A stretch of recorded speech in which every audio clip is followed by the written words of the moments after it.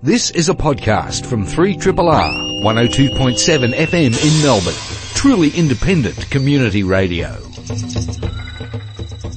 Good morning, everybody, and welcome to another episode of Einstein A Go-Go. You are listening to 3RRR. I'm Dr. Shane. In the studio with me is Dr. Lyndon. Good morning. Good morning, Dr. Shane. How are you? Good to see you. You've been away. I have been away, yes. I just spent a few weeks in Europe exploring the Northern Hemisphere. Went up to Iceland and saw the longest day of the year up there, which was pretty magical. Now back to winter. Back to winter. Yep. Yeah. Although I'm happy to say that statistically the coldest day of the year in Melbourne has passed. Statistically, the coldest day of the year is the first half of July, but statistically, the coldest night of the year is in the second half of July. So we've got a little bit of winter to go. Right. Yeah, it's bloody cold at the moment. And Dr. Catherine, good morning. Good morning, Dr. Shane. Good to see you. You've been adventuring. We're going to talk about it later, but you've been adventuring up in Sydney. I have. I've had a busy couple of weeks, but I'm back in Melbourne and, pleased to be home. Slightly warmer up there? It was nice. It was in the 20s. It was pretty difficult to come back here on Friday night. It felt pretty cold. Yeah. Thanks for bringing the sun. Yeah, indeed. Now, we've got a bit of news coming up for you folks, and then we have a couple of guests today. One who's been on before just recently, but we're going to be talking to her about something very different, fairly emotional topic, and another on the phone from Adelaide, which will be very cool. But we're going to start up with some news. Dr. Lyndon, do you want to kick it off? Yeah, sure. What do you got? Well, I was reading a paper earlier this week and I learned quite a few new things about our country this week. So you know that we have the rabbit-proof fence, right? We've got the rabbit-proof fence in Western Australia. But something I didn't realise is that we also have a dingo fence. Did you know? I didn't know we had a dingo fence. We've got lots of fences. We do have lots of fences. So the dingo fence is one of the longest man-made structures in the world, apparently. It's over 5,000 kilometres long and it goes from the southeast corner of Queensland all the way down to the southwest corner of South Australia, and it's theoretically to keep the dingoes away from the sheep in southeastern Australia. So it was built in the 1800s, in about the 1880s, sorry. And that means we've had a lot of time and there've been a lot of studies done looking at how this fence is changing the ecology, how it's changing the populations of different species on either side of the fence, right? But a new study that's come out this week has managed to sort of connect the fence with changes in sand dune structure on either side of the fence, right? So this is a study from UNSW and the University of Wollongong, and they've used a combination of historical aerial photographs and drone flights and also field trips to show that the sand dunes on different sides of the fence, this is up in the Strzelecki National Park up in northern New South Wales, southern Queensland. This is where they've done the study. Sand dunes are actually different on either side of the fence, which is a bit strange. So their theory goes like this. If you have fewer dingoes, right, which you've got on the eastern side of the fence, then you've got more second level predators like foxes and cats and those kinds of things. And if you've got more of those, then you will have fewer little herbivores, little critters like hopping mice that eat the seeds and the seedlings. So if you've got fewer of those, then you'll get more shrubs. And more kind of foliage. More foliage, more kind of mid-level plants. And if you've got more mid-level plants, then that changes the way that the wind blows over the landscape, which changes the way that the sand dunes behave. So they found that where they had fewer dingoes, they had more shrubs, and the sand dunes were higher and shaped a little bit differently, and also maybe a little bit more stable. Which is really interesting. I actually wasn't expecting that. And they're not saying that fewer dingoes means different sand dunes, but what they're saying is fewer dingoes means more shrubs means different sand dunes. And so you can actually see now that this change in the ecosystem and this human-made barrier that we've put in is actually changing the geomorphology of the landscape, which, I just thought that was really interesting, the far-reaching tendrils of our impact, you know? And I think there was similar studies in the US in the Northern Hemisphere where they looked at the impact of wolves being reintroduced. And the impact was seen in the streams, in the water quality. Really? Because the amount of grazing by, animals that traditionally would be the prey of wolves changed, and the amount of grazing affects the stream quality, etc., runoff. And so you measure the water there, and all of a sudden you can see the impact of putting a wolf back in, which is quite surprising. That is surprising. Yeah, it just shows the importance of apex predators. Exactly. Stop eating shark, people. Yes. If it's called flake, don't eat it. Anyway, that's apex predators is very important. Dr. Catherine, what do you got? Dr. Shane, I've been reading this week about a question I've always wondered myself personally, and it's about scientists' use of social media. So obviously there are many different kinds of social media. The most common one still is Facebook, and the stats suggest, certainly from the US where most of the data comes out from, that around 70 to 80% of Americans use Facebook every day. So it's still, despite what we hear about Facebook sort of being a little bit less popular, it's still very, very commonly used.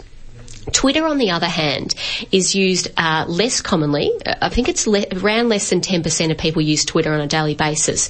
However, it's very common for scientists and researchers to use Twitter. So, and in fact, I use Twitter for this very reason.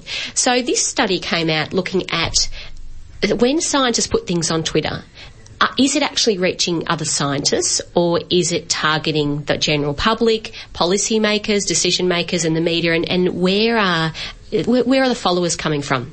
So this was a study that, and really the first time that they've looked exactly at scientists on Twitter in terms of followers. So they followed 110 different academic scientists. So they were people who were affiliated with a university or an institution from 85 different institutions and 11 different countries. So trying to get a very big representation around the world. And these were people specifically from a biology area. And then what they did is they removed anyone who was using Twitter for more personal reasons, so that they were really looking at people who were doing science, media, communication, and then followed and looked exactly into who their followers were. So across the board, there were 110 people studied. They had 66,000 followers between the group. And what they found was some really interesting relationships. People who had less followers their followers were other scientists. Right. So basically, if you had, and the critical number there was 450. If you had less than 450 followers, it's usually your friends and your other scientists from your faculty basically following you. But beyond 450, that's when there was a very steep rise in other scientists. In terms of non-scientific followers, so things like people like decision makers, policy makers, the general public, you had to actually reach a much higher number of followers before that really hit into the thousands. So what this is telling us is really that people who can generate a very big list of followers beyond a couple of thousand people, their reach is obviously much greater, but it's actually reaching people in non-scientific audience as well, which is one of the targets. Everybody uses Twitter for different reasons, but certainly it's one way to actually get the findings out to non-scientific communities. Dr. Catherine, did they talk to the actual scientists themselves in the study to ask them what their goals were being a part of Twitter? Because some scientists use it, and the language that they use to communicate is not really appropriate for decision makers or the general public.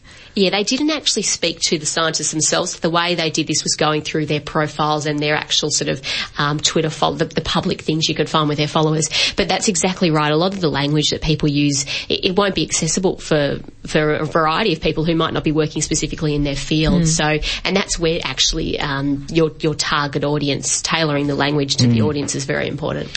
Yeah, I know. I have a friend of mine in California who she uses it specifically when she goes to conferences to take notes. So, like, if you follow her Twitter feed, it's literally her note-taking. Wow. And so, now, I don't go to the sorts of conferences she goes to, but I've looked at some of those, and it's sort of like reading a script of what she's experiencing at the conference. And she says she then downloads it and uses it as her personal notes.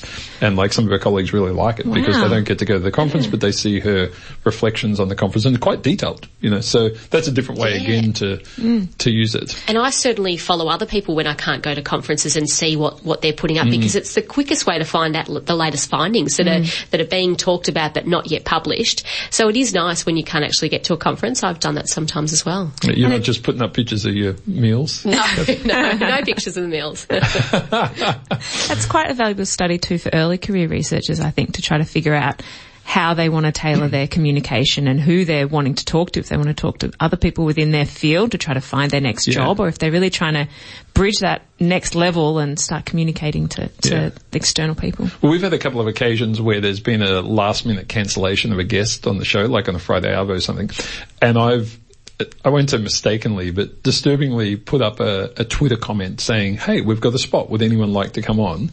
And then I'm dealing with the requests for about the next 6 hours. Yeah. Like, you know, I've got the person I need in about 3 minutes, and then I'm getting all these direct messages. Like, it just They're goes on. popular chairs, Dr. Shane. They're popular chairs. But you know, it's incredible. I mean, it does show how some scientists in particular are using it and looking for those opportunities in science communication and so forth that come up. So, and yeah, I've managed to, you know, lock in 10 guests over 3 months as a result of one request on Twitter that, you know, do not tweet to me, folks, if you want. Not today. Another time. Now, I wanted to talk briefly about some work that's been done by quite a few groups working together, actually. It's University of Berlin, Tufts University, Imperial College London, and Washington State that have been looking about the possibility of finding bacteria or any other sort of life on a number of, you know, non-Earth-based objects in the solar system. In particular, the ones we're sort of most interested in, which would be Mars, of course, Enceladus, one of the moons of Saturn, which is really interesting because it has a subsurface ocean, Europa, which are, you know, everyone's favourite, and more recently Pluto. And the question is, excuse me, what could survive, and what are the requirements of you know, bacteria surviving in these locations? And so what these particular teams did is they grabbed the bacteria that they found living quite happily in the Arctic permafrost, which, if you think about it, is a pretty nasty, crappy environment for anything to live in. It's really cold. There's not a lot of nutrients. There's generally not a lot of sunlight. There's every restriction you could possibly think of. And they took that and then they started seeing how it would go with certain chemical solutions. So, and the one that they looked at in particular was perchlorate, but also like basically salt solution, so salty, briny sort of waters and so forth. Things you'd find on Mars and some of these environments where you think, you know, how could something live in these environments? I mean, we actually use some of these chemicals to kill bacteria. That's the funny thing. So, and it's interesting because what they found was, and this was something I didn't really understand, but the processes involved in things like perchlorate and other chemicals killing bacteria are like many chemical processes. That is, when you cool things down, things slow, and they don't work as well. So the killing process doesn't work as well at lower temperatures. So, for example, if you take this particular bacteria they were using and you put in a sodium chloride solution, so a salt solution, and you watch it at room temperature, after about 2 weeks, all dead. Like, the whole lot's dead. But if you lower it to minus 15 degrees Celsius, it just keeps on living. No problem whatsoever. I mean, it's, you know, that's not to say it necessarily, you know, thrives, but it survives, which is different. So now you have to be careful there. There's two different things. There's thriving and, you know, multiplying, which is sort of a different game, but there's surviving. And what happens is, for each of these chemicals, there is a different temperature sort of sweet spot where you'd find that some of these bacteria will actually manage to survive. And for some of them, it's as low as, you know, minus 30. So, you know, some of the solutions they tried had to be really cold. Now, if you think of the environments we're talking about, you've got to remember that when you add all these chemicals, you're essentially making antifreeze. And so these solutions don't freeze up. They stay in their liquid form, and at the same time, they're at a temperature where some of the bacteria has a better chance of surviving in these nasty chemicals. So it could be that there are locations, Mars, probably more likely the moons of Jupiter and Saturn, where these particular chemicals at particular temperatures might be optimized for bacterial survival. If there is bacteria already living there. Already living there, you know, and it somehow had to evolve in that space, but, or you know, end up there via, you know, comets or whatever other processes you might get stuff there. But, it's interesting because it says, okay, hang on, what we consider to be these nasty, awful environments might actually be optimized environments for survival in those chemical solutions. We don't normally think of it that way. We normally think, it's too cold, minus 30 degrees, what's going to survive in minus 30 degrees? But actually, if you're dealing with these sorts of chemicals, you don't want to be at room temperature, because at room temperature, the killing processes that these chemicals have, they work really efficiently, and it kills all the bacteria. But once you cool it down, that doesn't happen. So anyway, there's a lot more experiments for these guys to do, because I think, overall, you know, as I say, this is survival. It's not, you know, thriving. Thrival. Is that a word? It's not thrival. It's surviving. And that's a bit different. So anyway, interesting. Yeah. All the more reason to go and check these places out, I say. Triple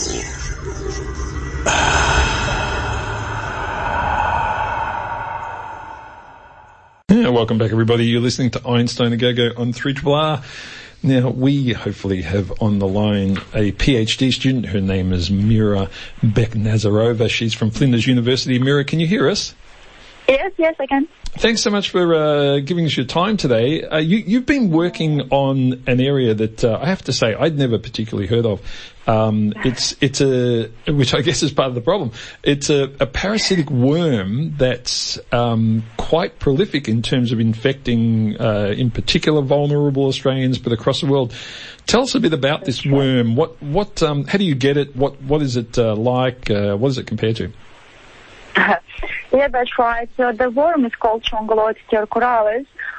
Yes, as you said, it's highly underestimated. It's prevalent in worldwide and in Australia, predominantly in the remote communities. Yep. Yeah, it's a parasitic worm. It can get into humans through the skin penetration. What does it do? Like, why would I be concerned if I had this worm? So in majority of people, mostly in healthy people, it has no symptoms, no symptoms, or very mild symptoms such as skin rash or cough or gastrointestinal symptoms. As you can notice, the symptoms are not specific and they mimic in other common diseases such as flu.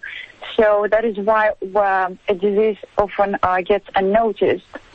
But then the problem is when the immunity system gets weak in elder age people or in immunocompromised, immunosuppressed people, the disease can take a severe form, and this is always often fatal, unfortunately. Wow. And what percentage of people end up, with fatalities as a result of this infection?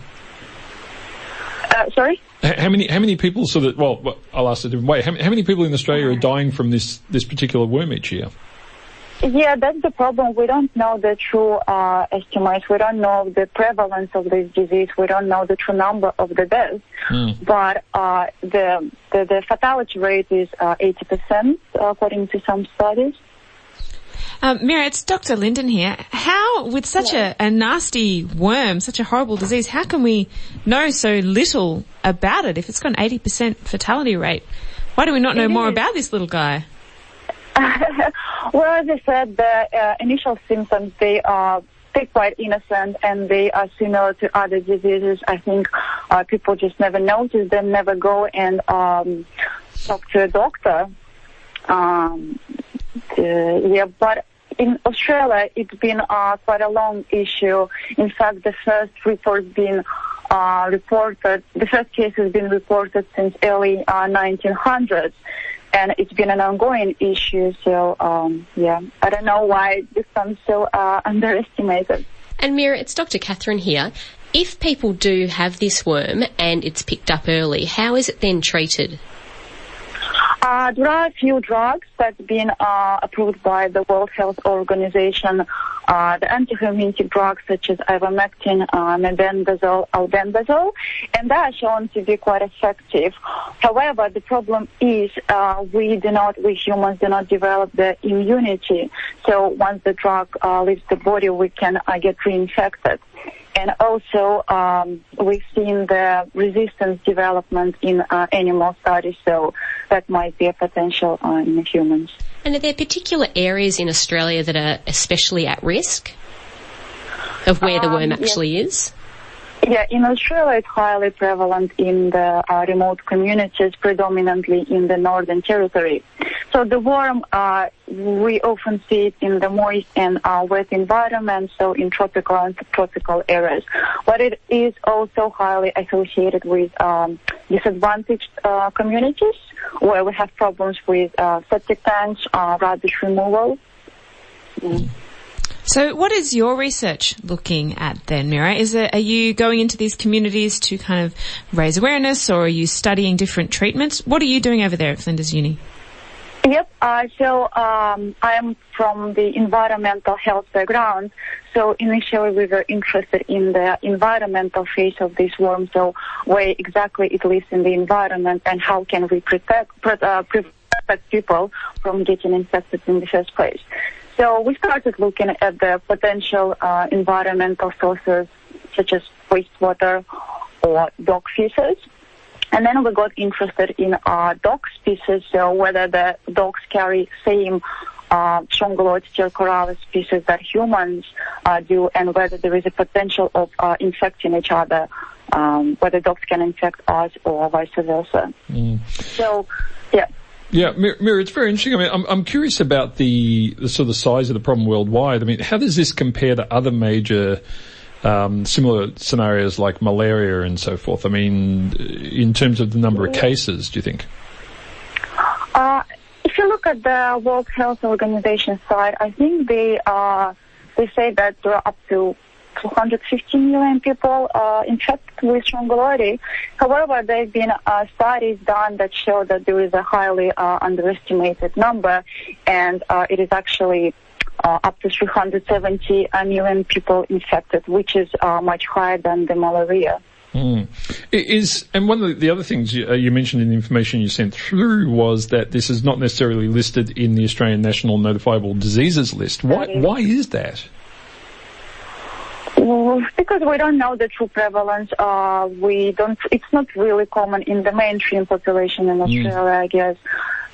So that's why we are arguing strongly that this disease deserves to be nationally notifiable, and it needs to be put on this list. Sounds like something that should happen soon. Mira, thanks so much for talking to us today, and good luck with the ongoing work with your PhD. How long have you got to go before you finish? Hopefully a year to go. Okay. Sounds good. Well, good luck, and hopefully you'll get a lot more people aware of this particular problem, and some more research funding will come into it to, push it forward. Thank you very much. Thanks for calling. Thanks so much. That was PhD student Mira Beknazarova, which I think I got right, from Flinders University. I didn't know about this worm. It makes me want to stay indoors. Oh, it's horrid. I know. Yeah. Jeez, these things, there's so many things around there that get us. Australia, out to get you. Australia, yeah, that should be our ad. We only want the thrill seekers because we're out to get you completely. We're shockers. We're going to take a break, folks, in just a few minutes. We'll be back. We're going to be talking to a researcher who is also a cancer survivor on how a researcher has gone through that process, which I suspect is very different to a member of the public who does not have especially a biomedical research background. I'm sure the information comes across very differently to someone who understands the enormous amount of jargon that no doubt gets thrown at people. You're listening to Einstein the Go-Go on 3RR. We'll be back in just a sec. 3RR.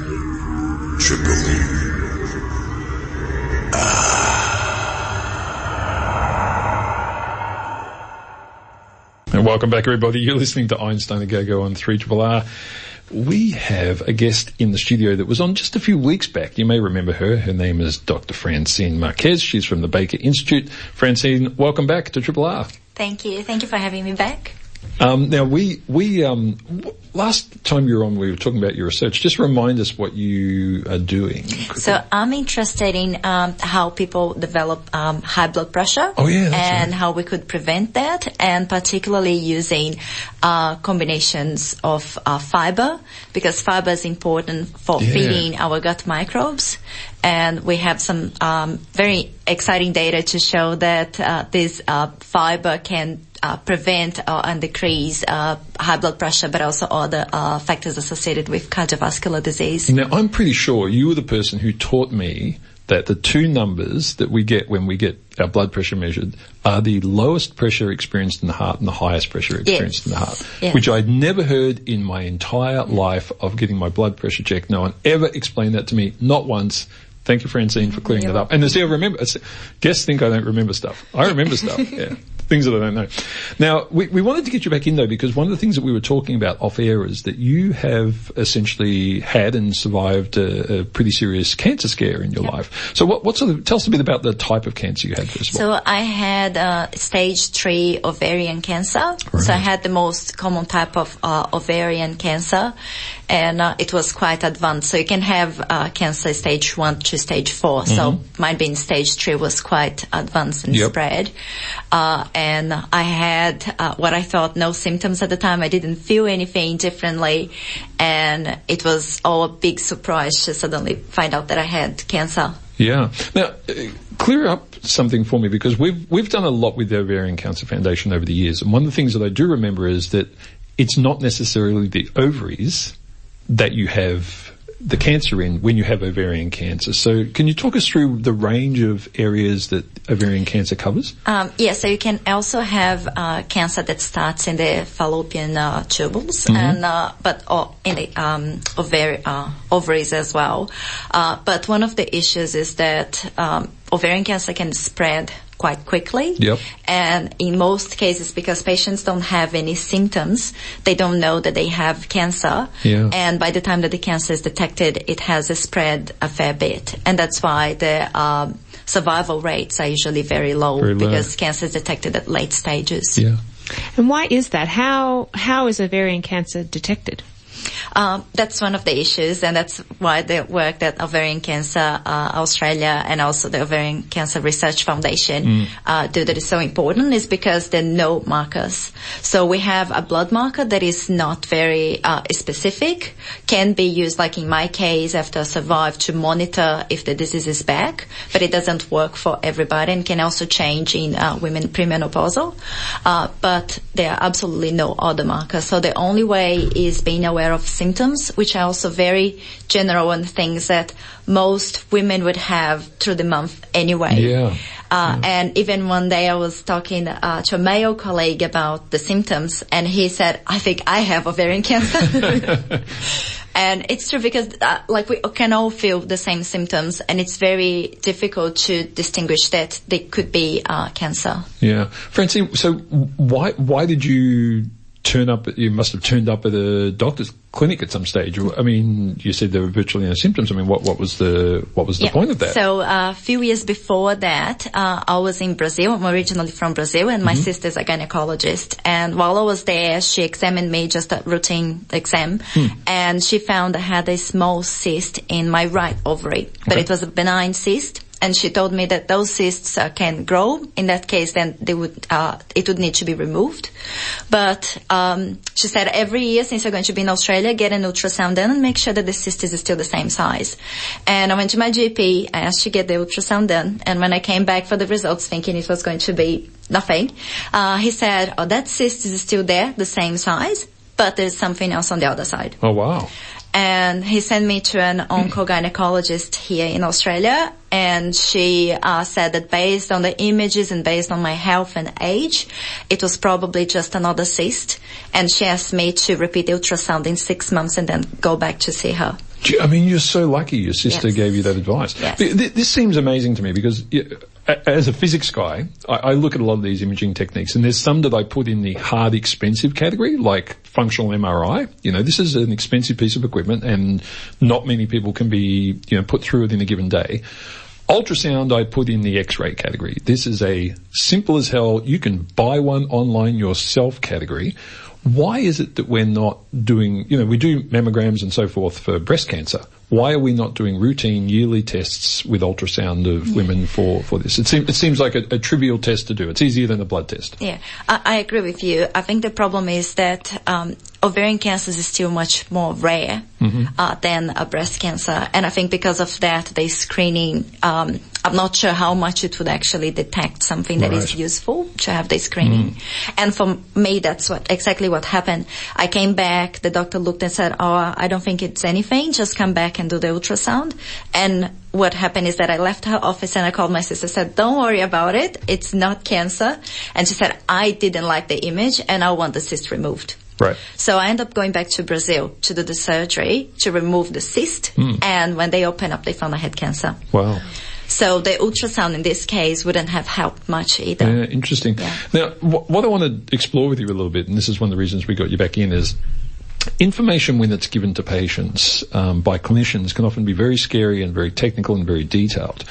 What I'm curious about is whether it's more scary to someone who really understands the biological systems of the body. I mean, you work at the Baker, Institute. You understand how the body works and what all these things do and what these tests are and so forth. So, I mean, can you talk us through your experience as a patient, as a researcher? You know, when someone tells you something, you know about statistics, you know about testing, you know about false positives, you know all this stuff. I mean, what was that like?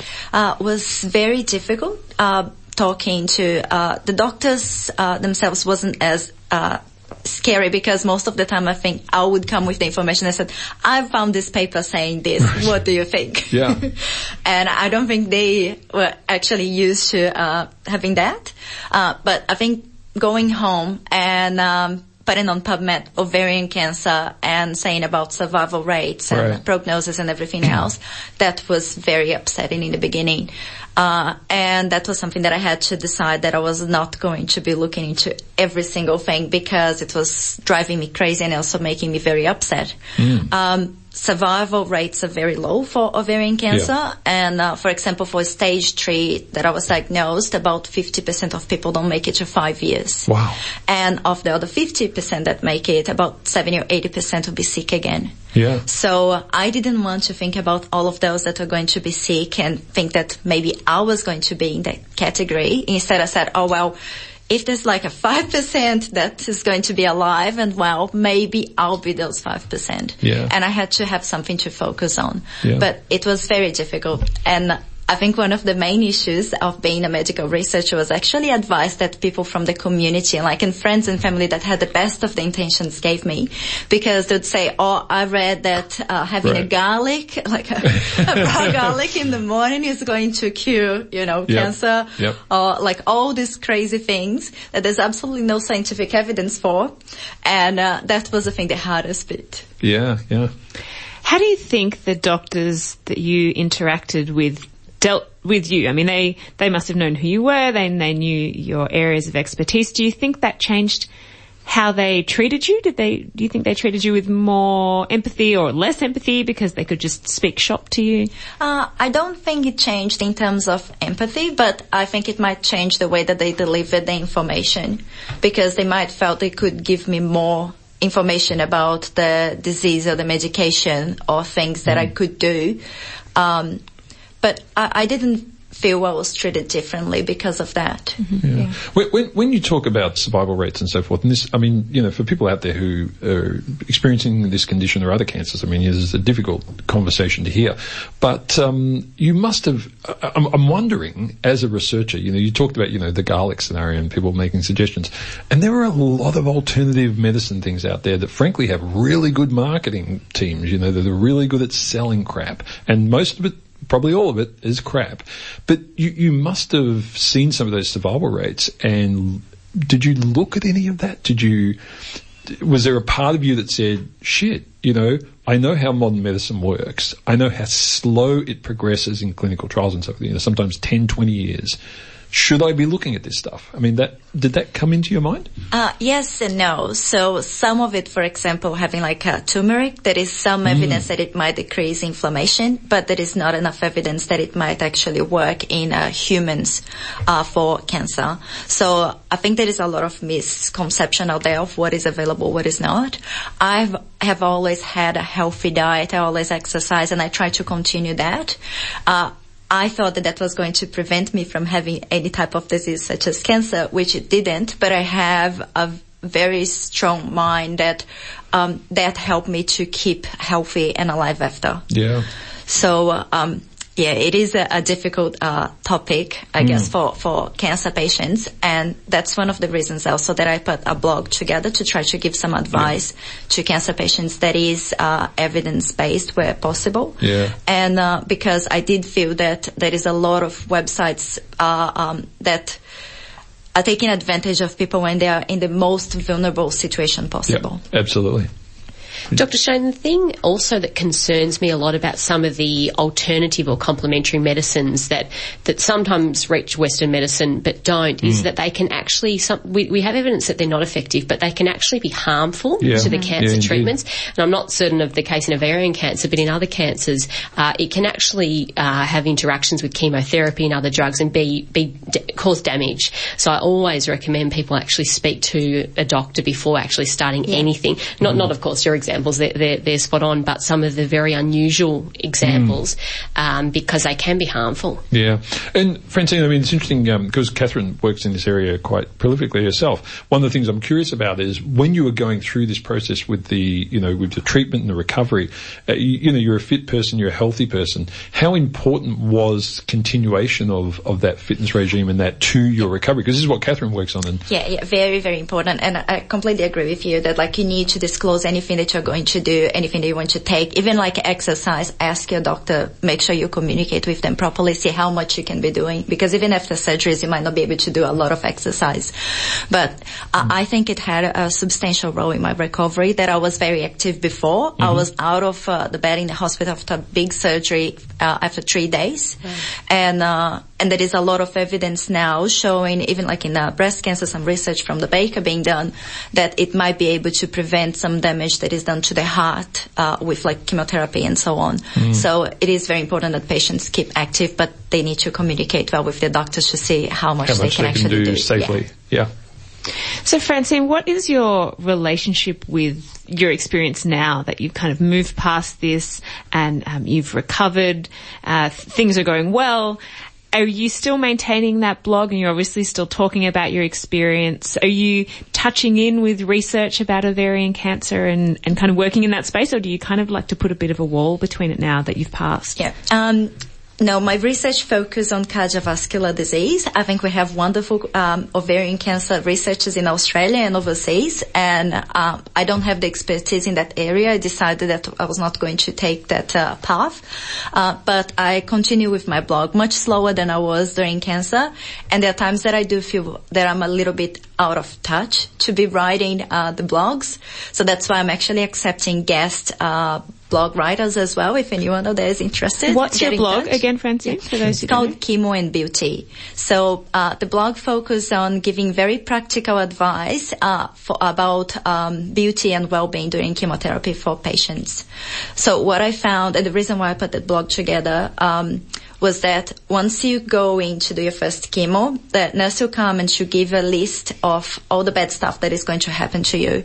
But nobody tells you how to actually like prevent those things from happening or how to deal with them. And that's why I decided to put the blog together, because there is so much misinformation out there. So I try to write something that is simple, that people can read quickly and get something out of it. And where possible, I'll add like scientific references and all of that to support. What was that? Sorry, I just want to touch on that process of them giving you a list of what's going to happen to you. I mean, I'm one of those people on occasion, I'll look at the back of a, medication I've been and look at the side effects and go, oh, I'm not sure I want to take that. Yeah. Like, everything has, water has a side effect, drowning. Everything has side effects in the pharmaceutical industry, and some of them are quite bad, some are nasty and some are not. But, I mean, what was that process like? I mean, how did they go about that? Because I can imagine that list is quite nasty and harsh and personally offensive, in a way to how you see yourself and so forth. I mean, that must have been, how did they do that? You don't get much of an option, because it's either you're going through treatment or right. or you might die from cancer. Yeah. So you don't have much of an option. You might be able to discuss with your doctors, like I did. I read some papers before my doctors before I came in about different delivery of chemo. So I was supposed to have chemo once every 3 weeks. I spoke to them about having weekly doses that were lower. They agreed. And that ended up not working the whole way. But you can talk to the doctors about it. But with the list of symptoms is very difficult to deal with. And you're right, like, for example, for me included, like losing my hair. Yeah. And when people talk about losing your hair, you don't realize that it's not just the hair in your head, but it's everywhere. You lose your eyebrows, your lashes, your like any body hair, even like in your nose and so on. So it is a very difficult side effect for women especially, but for everybody. Yeah. So the list is long, is difficult, and that's why I felt the need to actually write something that could help patients going through the same. Yeah, it's fabulous. I mean, that's the sort of stuff that you would hope. When you get that brochure with the list of side effects, you get the other brochure that has the stuff you've been writing. I mean, but are they doing that? but that's my vision. I don't know when I'll have the time to actually put it together in a book, but my hope is that one day I'll finish writing the book and I could get some support to give it for free for the patients. So once they come in, they get the bed list and they get something to help them. Yeah, well, if you crowdfund that or whatever, you make sure you come back and tell us and we'll promote that, because I think that's something that it's interesting sometimes how much there's a lack of empathy in the medical system and how much effect that can have on the outcomes for the patients. Yeah. I mean, this is that link that we make that we forget to make sometimes, is that, you know, patients who are better resourced and happier and so forth as they go through these processes end up doing better in a health sense. So there's real reasons to have that there. So just before we let you go, I mean, you mentioned the 5-year survival rates and the reoccurrence and so forth. So where are you in that cycle now? Like this is... 3 years post-cancer. Okay. Yeah. I still, of course, have some, a couple of years to go and some battles still because of long-term side effects of having surgeries and so on. Yep. But yeah, I'm very hopeful that I'll be one of the lucky few survivors, and I'll be able to keep telling my story and helping raise awareness about ovarian cancer. Absolutely. Are you sending your sister really good Christmas presents these days? Yes. I mean, it's amazing. I mean, you're so lucky. I mean, that's the thing, isn't it? You're so lucky that your sister just happened to be in the field and just happened to check you out. Yes. And some people don't realize when I say like I'm very lucky to be alive. Some people say, how can you say you're lucky when you went through like so much, you know, of like having ovarian cancer, losing my ovaries and so on. And but yes, I'm alive, I'm well, I'm incredibly lucky. Yeah. Look, it's an absolute privilege to have you in here with us. Thanks so much for coming back, and we wish you all the best of luck. And when you do put that book out, make sure you come back and talk to us about it. We'll promote the hell out of it. We've done a lot of promotion for ovarian cancer over the years because there's some amazing charities for things like breast cancer, but unfortunately some of the lesser known cancers that have much lower survival rates get absolutely stuff all funding by comparison, which is a real shame. And it would be great to see, people should be lining up to help support you do this. So thanks so much and good luck, and we will speak to you again. Thank you.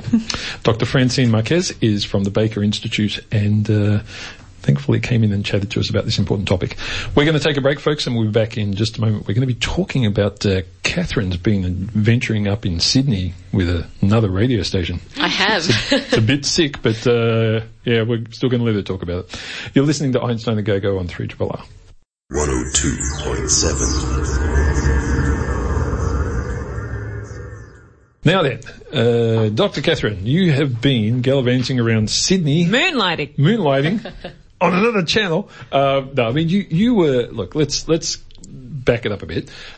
You put forward your name as part of a nationwide competition to essentially work as in an internship, I guess you'd call it, with the ABC in Sydney. Yeah, a residency. A residency. Yeah, sorry, a residency. Sounds a bit better. And there were like hundreds of people who did this, and they picked, 5? That's right, 5 scientists, and there will be 5 people from the humanities later this year. Right. And, I mean, tell us a bit about the other 4. I mean, who got to go in addition to all yourself? men, I assume? No, in fact, this year all females, and that was... I knew that. Dr. Linden's cheering over here in the corner. Yep. And a lot of people, when the media came out, which was about a month ago, about the top 5 this year, a lot of people misunderstood and thought it was a female award because this year, for the first time, there were 5 female scientists. But in fact, it wasn't an award for females at all. It was open to anyone. So just the best 5. Yeah, and early career researchers this was targeted to. And again, this year, for the first time, they have it open to people in the arts and humanities as well, which will be later this year. But yeah, 4 other amazing scientists doing incredible work. So there was a lady from Perth who is an astrophysicist doing work in surveying the stars and all this amazing work there. There were 2 people from Queensland. One was a psychologist doing work in post-traumatic stress disorder in people who are refugees, and the other person from Queensland was doing work with spinifex grass and its use in Indigenous communities and its use for engineering. And and the properties of it. And then the fourth person was from Sydney, who was working in genetics and DNA, and particularly in public use of DNA and the work they're doing now in sort of DNA testing, and they can identify people and in these sort of these crime stories and things. Quite incredible work. So the five, and obviously my background is physiotherapy and exercise. So the five of us came from five really diverse backgrounds. Yeah. But it was an incredible experience. And I mean, give us a bit of an idea of what you did there, because a lot of people don't realise that these larger organisations like the ABC, there is just an incredible machinery behind everything they do. It's one of the reasons why they've got a fair bit of funding, probably not enough, but there's an incredible machinery to these particular organisations. I mean, what did you do when you were there? It was huge. I mean, we were in Sydney in the main headquarters, and the building that I was in the middle of Sydney, had 2,000 people there. So we're talking the big studios, lots of people, incredible resources. But so we had 2 weeks there, and the first day I sort of turned up thinking this is going to be a training program and I'm going to be learning a lot. In fact it was, but there were 5 things that we needed to achieve by the end of the 2 weeks. And it was the best, and I come again from an academic background, so I'm always thinking about teaching and learning strategies. It was the best learning strategy because they gave us a training program and workshops, but we had to actually deliver at the end of 2 weeks. Right. Yep. So the 5 things we had to deliver. The first one was we needed to produce a radio piece that will be on one of their science shows. And for me, because I work in health, it's going to come out on the health report in a few weeks. The second was an online piece around science for their online community and website. The third was a radio interview with another one of the top 5 scientists, so a Q&A radio interview which will come out on one of their other podcasts. The fourth was a social media video about ourselves, and then the last one was to be interviewed on live radio. But I've been extremely lucky to be mentored by Dr. Shane over the last maybe 6 years. Yeah, it's a while. 6 years, yeah. A long time. So I felt very privileged from all of the mentoring that you've given me and the time to. So that made that a little bit easier for me. Yeah, I mean, because you've done a lot of interviews here on the show as well. So even interviewing other people, I mean, you're always in the room doing that as well. So it's but it's an important point that I think a lot of people don't actually realise about this show is the work that Dr. Shane does in supporting early career researchers in communicating to the media. And for example, I would never have had this opportunity or been able to go up to ABC if it hadn't have been for you.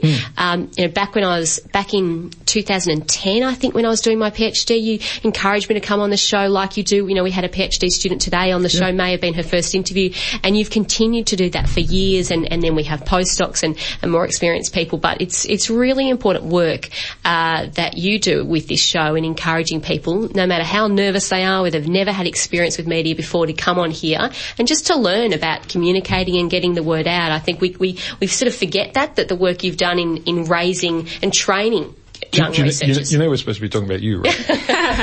Did you see the way she did that? It's very cheeky. Well, thank you, Catherine. Yeah, it's important. We do forget that. We have people on every week, and often we forget that. Well, it's good for the public, but it's great for young researchers to learn about being in the media. I think one of the things that people forget about, like you see some of the larger channels, the commercial channels, the ABC, and the immense machinery behind what they do, and the product on some of them is very, very good. But at Triple R, we don't have that immense machinery. We only have what's supported by the public and, through Radiothon and so forth. And it gives us opportunities to get anyone we want in and do whatever we want in these shows. We get the support of the station to do that. And that's a huge privilege to be able to do that and put that out to the public every week. And it means some of us have to do a bit more work than we might like, but it's important. And look, it's fabulous that you've had this experience, Catherine. I think it'll change the way you interact with the public, with the media and so forth, because you will have, 2 week intensive, with the ABC. It was in fact, I was thinking that, my career's been clinical in a hospital as a physiotherapist, and then now more recently in academia, but sitting and working with journalists and in this sort of industry was so different for me. It was quite incredible, quite an unusual experience to move out of your profession and go and sit and be in a completely different profession. It was a nice privilege. Well, and congratulations on being 5 in Australia. Fantastic. Thank you very much. Dr. Linden, great to see you again. Great to be back, Dr. Shane. Dr. Catherine, good to have you in. Thank you. I'm Dr. Shane. Remember, science is everywhere. Have a great Sunday, and we'll chat to you again next week. This has been a podcast from 3RRR 102.7 FM in Melbourne. Truly independent community radio. Want to hear more? Check out our website at rrr.org.au.